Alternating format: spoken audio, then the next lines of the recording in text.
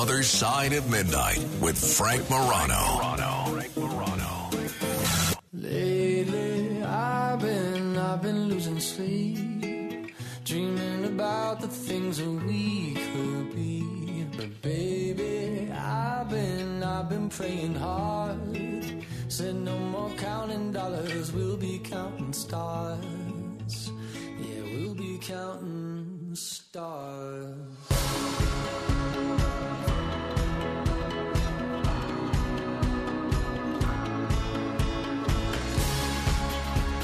Well, it seems like the whole world is space crazy, and I don't know that our country, anyway, has been this space obsessed since 1969 during the Apollo mission. And a lot of us have been following what's happening with Artemis 1, the unfortunate fact that they had to scrap this launch. It looks like it's going to be rescheduled for Saturday afternoon at 2:17 Eastern. But a guy who has been following this and everything related to space very closely is Dr. Brad Tucker. He is very accomplished. He is an astrophysicist, a cosmologist, and a fellow at the Research School of Astronomy and Astrophysics at the Mount Stromlo Observatory at the Australian National University. Dr. Tucker, thanks so much for joining me on the radio. Yeah, thanks for having me. So you are in Australia currently, right? I am, as they say, the land down under where kangaroos... In Canberra, where I'm based, you actually do get kangaroos occasionally in the street. You don't get it in Sydney, but you get it here. But I am originally from the U.S. I grew up in California, and I went to Notre Dame for college and all sorts of things. But yeah, I was going to say, I expected to hear someone sounding like Paul Hogan, but you don't have an Australian accent at all. No, look, you can't shake the American accent, so I definitely stand out with my verbose voice down here. That's for sure. How did you end up in Australia? So I originally came down here to do my PhD. So I did my PhD at ANU, and that was kind of where my project was. I then moved back to the U.S. I was in the U.S. for a while at University of California, Berkeley. And also working out of the NASA Ames Research Center, and then moved back to Australia here for my final job, so to speak. Wonderful. That's great. Now, give us the latest in what happened with the scrapping of Artemis 1. Why exactly, in layman's terms, did this launch that was scheduled for Monday get scrapped? Yeah, look, and it was in the name of safety. Essentially, these tanks have liquid hydrogen and oxygen. So in order to keep that normally a gas as a liquid state, you need to keep it super, super cold. Now, the problem was in one of the engines, the third engine, they think it was either a problem with the valve or a sensor was giving higher readings. And the worry was if it was actually a bit warmer, you can get like condensation. You can get moisture buildup either in the fuel or on the outside of the tank, which means that when you ignite it, that fuel can cause problems. And when problems go in a rocket, they're usually catastrophic.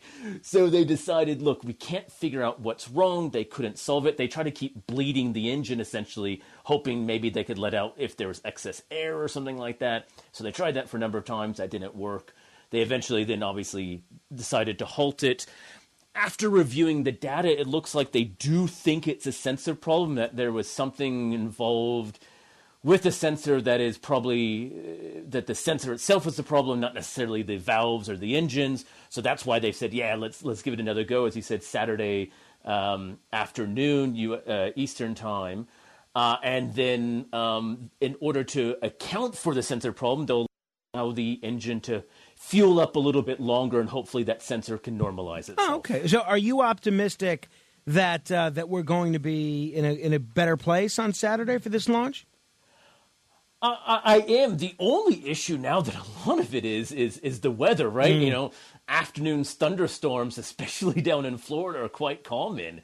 So a 2:17 launch means the weather now may be the deciding factor. So I do think probably the technical problem is what they think it is, and the workaround should provide the workaround.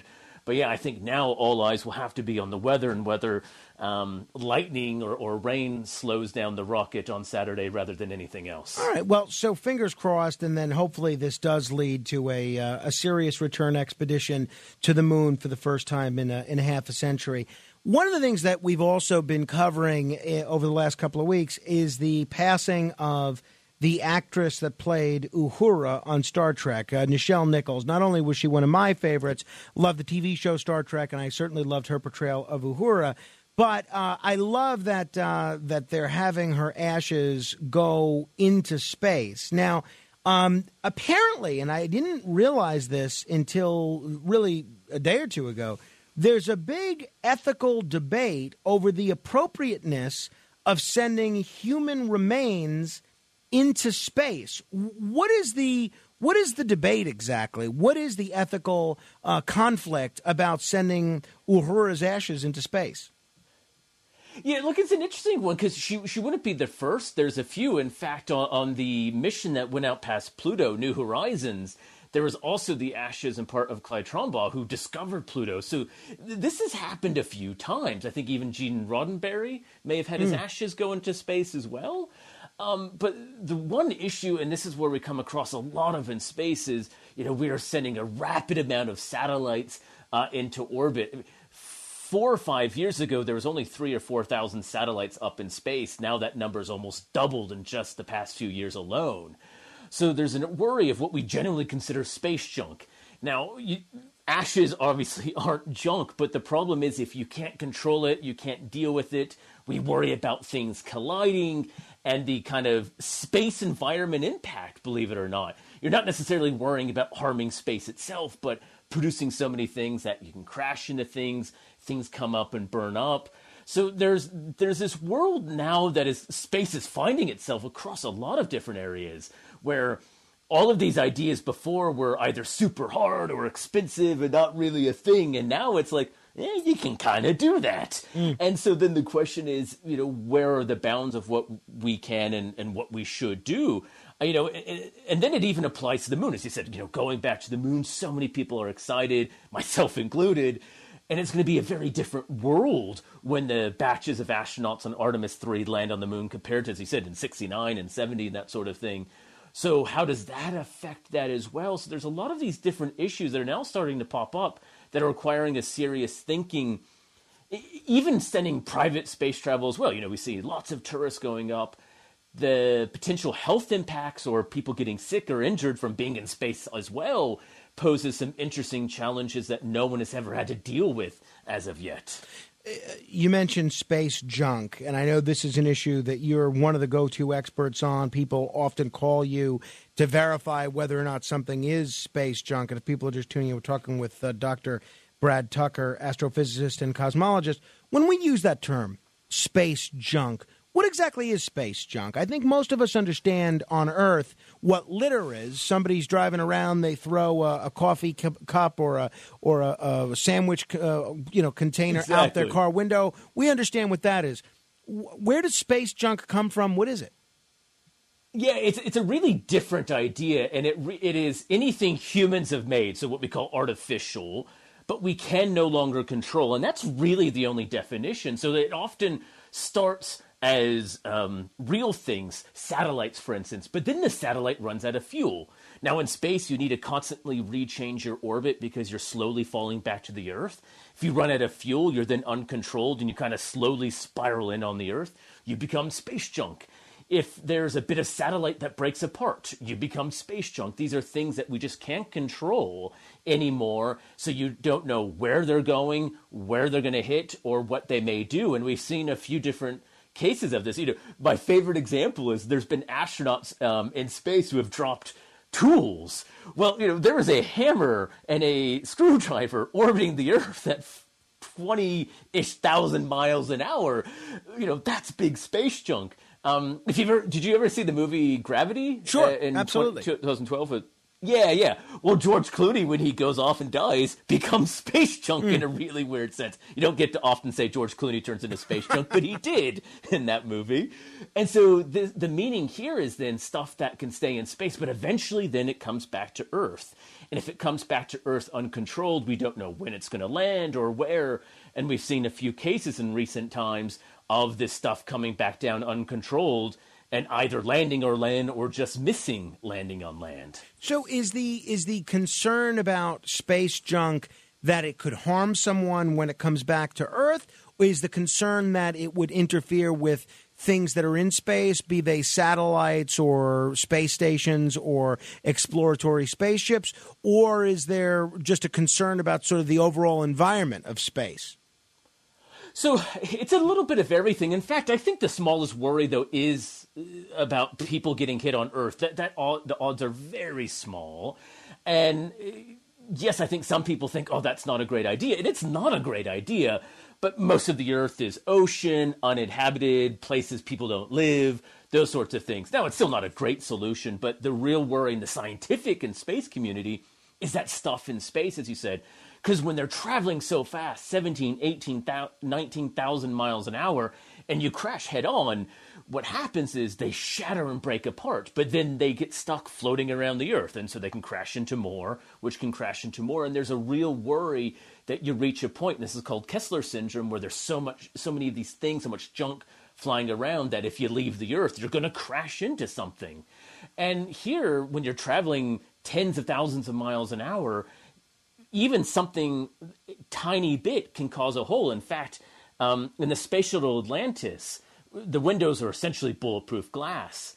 And there was a hole a few inches deep, and it was caused by a flake of paint.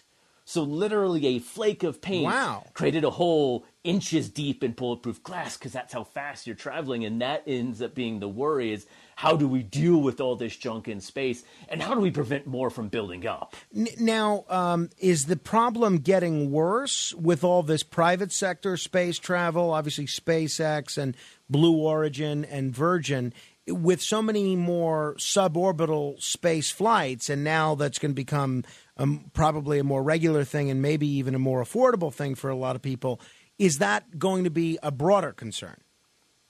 There is that, we are just sending so many things up at a rate we've just never have seen. But, everyone is getting better. SpaceX is a leader in reusability. The rockets come back down and land, and the capsules and that sort of thing.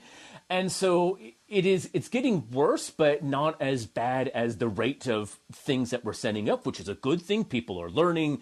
People are finding reusability. Rocket Labs, which is a group based in New Zealand, in part working with U.S. and Virginia, they started to catch their rockets as they come back down using a helicopter. It's kind of like a giant arcade game where the rocket booster comes back down, a parachute deploys, and a big old Sikorsky helicopter with a crane just catches it. So people have gotten better at that, and that means it becomes more affordable, as you said. We're also looking at new materials, so people are finding ways. In fact, I think Japan and Finland next year will both launch a wooden satellite, believe it or not. We know what happens to wood when it burns up. It burns up. It's pretty straightforward. So even though we're sending more things, people are becoming better at preventing more of them or having a better idea of how to control it. But the worry is, there is stuff from the Apollo era that will be in space for literally over 1,000 years because of how long it will stay up there, if not more.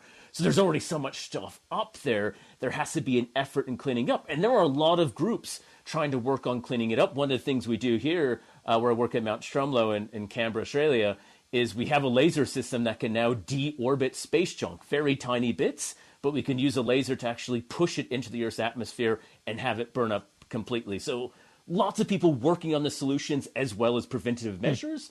I think the question is, can we do this fast enough before we get some catastrophic collisions? Sure.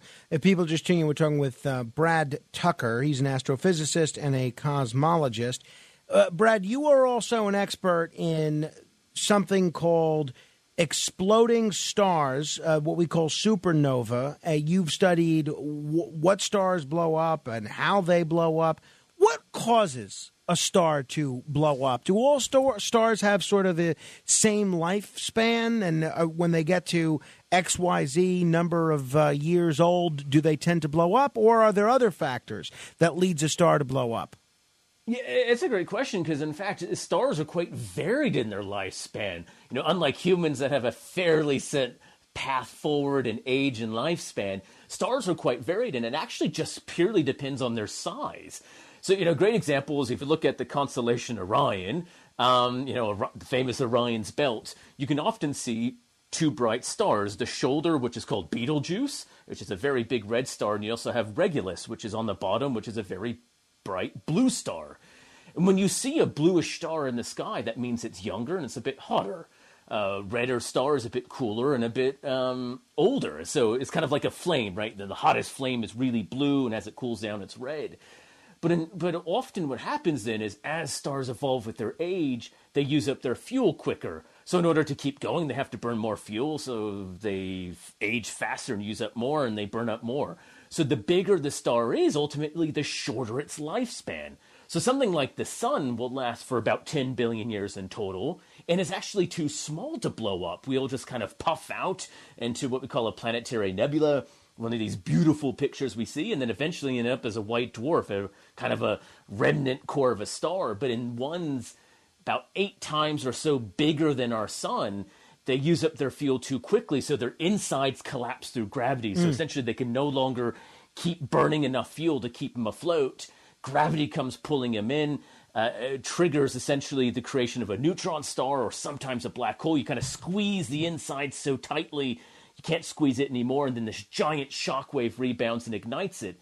And the cool thing is we've been able to find these shockwaves. We were using with some colleagues at Harvard and at Notre Dame and at Johns Hopkins in the U.S., we were able to use the Kepler Space Telescope, famous for finding planets around other stars, but measure the shockwave as it travels through the star, igniting the star and blowing up. And this literally happens in the scale of 30 minutes to about 2 hours. And it's a really cool feature that you get to see a really active part of the universe. I think we think the universe is this slow thing that doesn't change, but the universe is constantly undergoing change. Well, no, that's pretty interesting and a bit of a relief that we don't have to worry about the sun blowing up tomorrow. right? You're also one of the world's foremost authorities on dark matter or dark energy. This is something that, if I understand correctly, there was a big debate about whether this even existed years ago. What exactly is dark matter? So dark matter and dark energy are two things that are surprisingly completely unrelated, but they add up to the majority of the universe. And dark matter has been a little bit more contested to dark energy. And when we look at a galaxy, we can measure how fast a galaxy's spinning. It's kind of like, if you're sitting in a desk chair, you move your arms out, you spin around and you move your arms out, you slow down. As you pull them in, you speed up. Like a figure skater, when they go into their triple axel, they get their body really close and spin really fast. Well, galaxies do this as well. If you have more mass weight towards the center, you should be spinning a bit faster. As your weight kind of distributes away, you should slow down. But what we see is on the outside of galaxies, they're spinning too fast. So either we don't understand how things spin, but we kind of have a good idea on that, or there's extra weight we're not measuring. And that was the idea of dark matter. And now there's lots of different ways people are searching for dark matter, trying to actually look for what we think is the individual particles. So just as we have protons and neutrons, we think there may be something smaller that exists that we haven't seen before, but has a lot of weight and could be this missing link. But as you said, people have been looking for literally decades, and we haven't gotten that clear answer. So how and where it is a very debated topic. And dark energy is a relatively newcomer to the scene. It was first discovered in 1998. And we think it's the energy of empty space, that space itself has a little bit of energy, and it can actually push. So imagine gravity pull things together like a vacuum, where now if you reverse the vacuum and push things away, it's kind of like gravity in reverse. This can expand the universe. And this is what we see, is not only the universe is growing, but it's getting faster in its expansion. So the further away we look, the faster it's growing.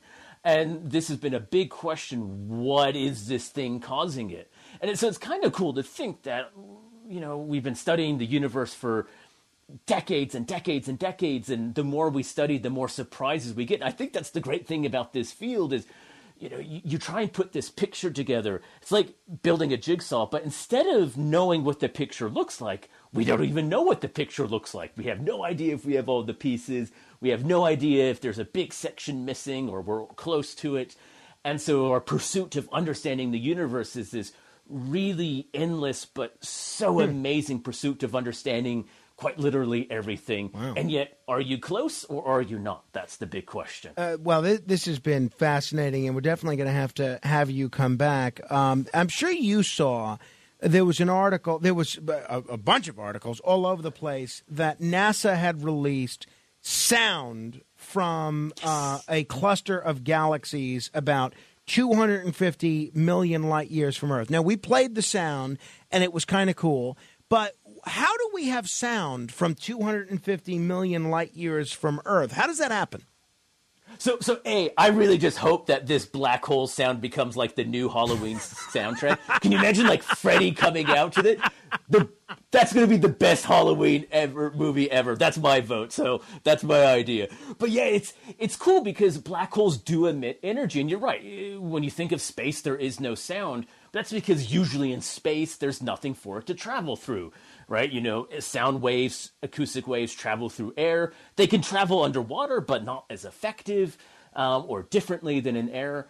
So normally, no. But when you have these, as you said, this cluster of galaxies with this black hole in the center, there's so much gas there that it actually can travel through the gas. There's so many bits of old stars that these sound waves can travel through. People can detect them and pick them up. And that's what they did using the X-ray Chandra telescope. Now, the sounds were much too quiet for our ears, I think about 57 octaves lower. So they had to crank up the dial, get into a pitch our ear can sound. But I think the amazing thing about those sounds, as you're saying, is that the relative sounds, the relative changes are real. That's the real changes in waves through space. And so if your ear could pick that up, just as dogs can hear things humans can't. If we could have picked that up with our ear, that's what exactly would have sounded like. And so now we have a way of experiencing it in a very remarkable way. And I think it's really cool. Once again, black holes are really active in doing lots of things, and we don't appreciate how dynamic and active and, I think, amazing our universe is. That is wild. Well, Brad, this has been a real treat. I hope we could do this again. I appreciate all the great work you're doing and you taking the time to join us. No worries, anytime. Take care. All right, 800-848-9222 if you want to comment. 800-848-9222. And if you don't remember exactly what a black hole sounds like, well, it sounds something like this.